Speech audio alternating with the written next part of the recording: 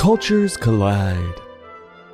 Welcome to another episode of This Goose is Cooked, where we review books intended for our future generations.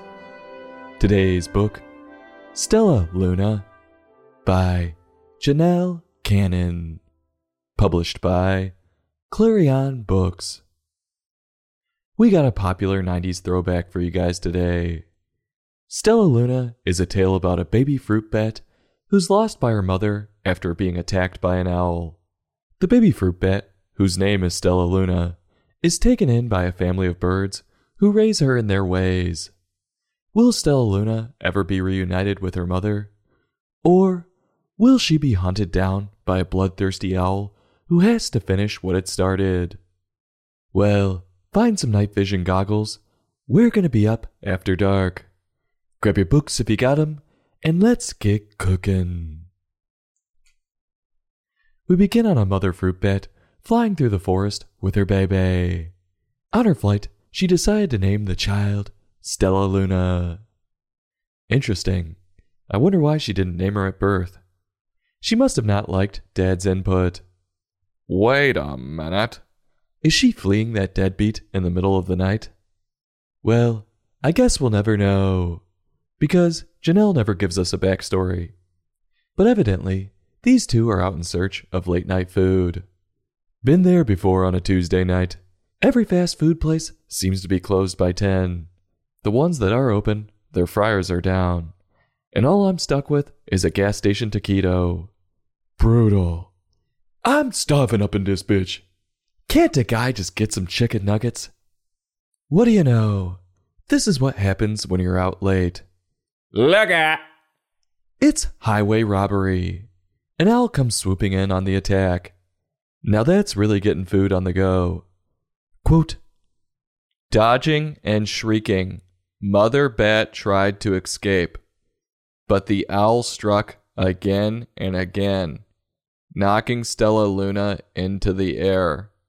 Her baby wings were as limp and useless as wet paper. Down, down she went, faster and faster into the forest below. End quote. So intense. Wow. That is graphic. I know exactly what she means about that wet paper analogy. I tried to use wet toilet paper once. Talk about graphic. Who would have thought, though, that owls are the assholes of the animal world? They seem to be so friendly and inquisitive, always asking questions. Then again, that can get pretty damn annoying quick. I'm going out to the movie with a friend. You want to come? Who? Dan. Who? He was in my frat? Who? You know him from the party when you and him were paired up in beer pong, and he kept saying, Long Dong Pong, every time he made it? Who? I'm done playing games. Have fun staying in. I will. With Stellaluna's mom long gone, she eventually drops into a bird's nest with 3 baby birds about her age. Look at! Sorry for dropping in. The mother bird was working frantically to feed her 3 babies, so she was in and out all day. And when Stellaluna gets hungry enough, she forces herself to eat what mother bird is serving. Haven't we all been there before? Sorry, David, your mother can't pick you up, so you're staying with us for dinner tonight. All right. What's for dinner? My famous herring and Brussels sprout casserole. Oh, no. Here, try some. Delicious. Where's the bathroom? But for Stellaluna, it happens to be grasshopper. Eat up. So organic. So tasty. From what I hear, Europe's really getting into that stuff. Stellaluna learns how to be a bird and picks up their ways in an instant. Instead of being a night owl, she's an early riser. And instead of eating fruit, she eats bugs. She's assimilating and becoming one with the birds. So cultured. She's even learning to chirp people. Hey, buddy, nice skinny jeans. Sick chain, bro. Do you even listen to Jimmy Buffett?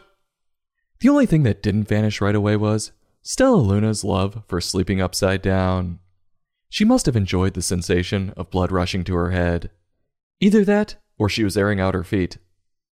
One day, the three baby birds say, "Maybe it promotes good circulation. There's gotta be something to it. What the hell?" And they decide to try it when their mama ain't home.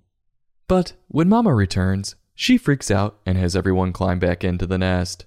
And then she gives Stella Luna a tongue lashing.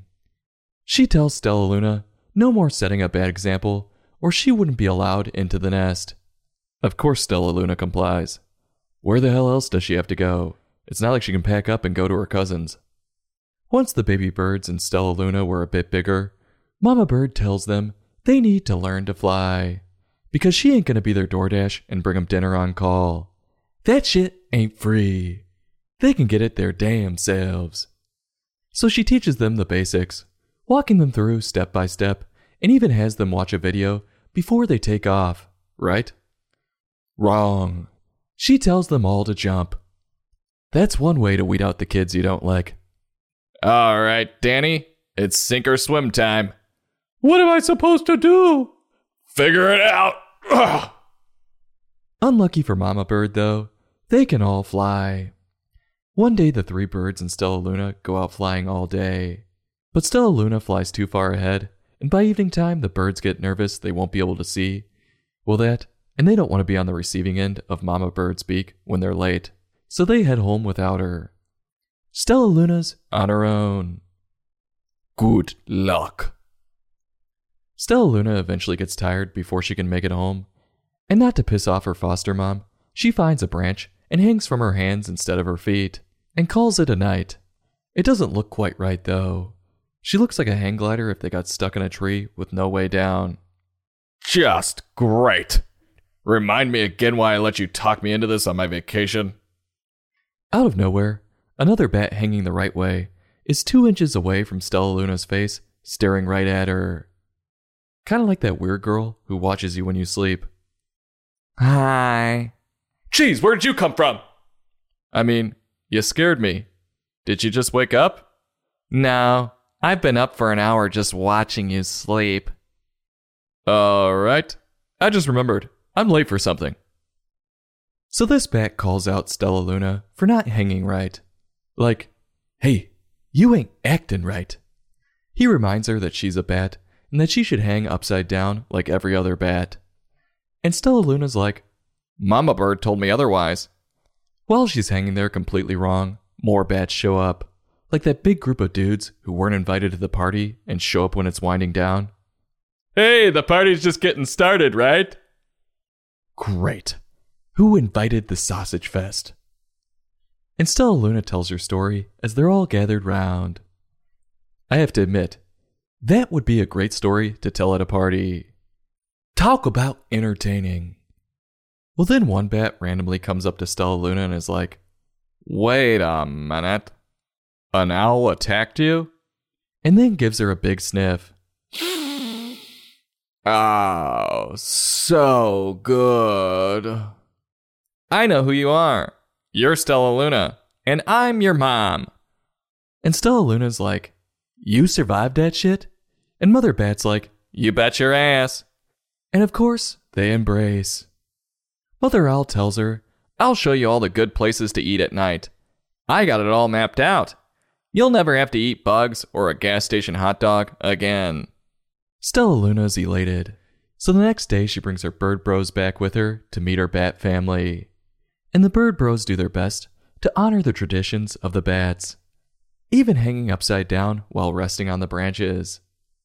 Quote, when night came, Stella Luna flew away.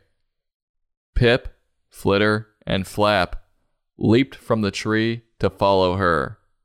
I can't see a thing! Yelled Pip. Neither can I! Howled Flitter. Aye! Shrieked Flap. They're going to crash! Gasped Stella Luna. I must rescue them! End quote. What was going through their mind when they jumped? Answer, nothing. Same as those idiots who jump on basking sharks. It just makes you hope nature runs its course. After Stella Luna swoops in to save them in the nick of time, the story ends on everyone calling each other out for not being able to do things, and then pondering the question, how can they be so alike, yet so different? And then Stella Luna telling them she's just happy they're all friends. That's kind of a backhanded comment, isn't it? She grew up with her bird bros. I think they're a little more than friends. Hasn't she learned anything? That unappreciative son of a... So what's the lesson Janelle wants us to gain from this? Well, she taught us a little bit about wildlife, in particular bats, which was nice. But the overriding theme was about adoption and or foster parenting.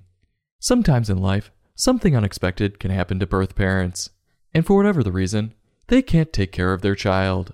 And that's where the importance of adoption and foster parenting comes in. Mama Bird was the unsung hero in this one. Of course, we could go on for days about this topic, but the book was long enough, so we gotta keep this thing moving. What do I think of Janelle's work? Well, her writing was long-winded, to say the least. And there were times where she didn't need so much detail, and she could have just let her wonderful pictures do the talking. Also, some of her interactions, or speech, was quite awkward. And I don't know how you fix that one. But all that being said, the story she came up with was so unique, it covered up much, if not all of the negatives. The story gave off some serious Dances with Wolves vibes. Or, for a younger audience, Avatar vibes. As for Janelle's pictures, they were delightful. She captured the action quite well, and was able to show the differences between these animals and their desire to be like one another in a beautiful way. Not to mention all the love and emotion the reader could feel through her drawings. So, if you want a heavy one tonight, and you want a little science in there as well, pick this one up. But you'll either need a nightlight, or be able to see like a bat, because you'll be reading this deep into the night. So on a scale from 1 to 5, I'm giving this book a 4.3. I'll have the full bird, and some of the trim-ins.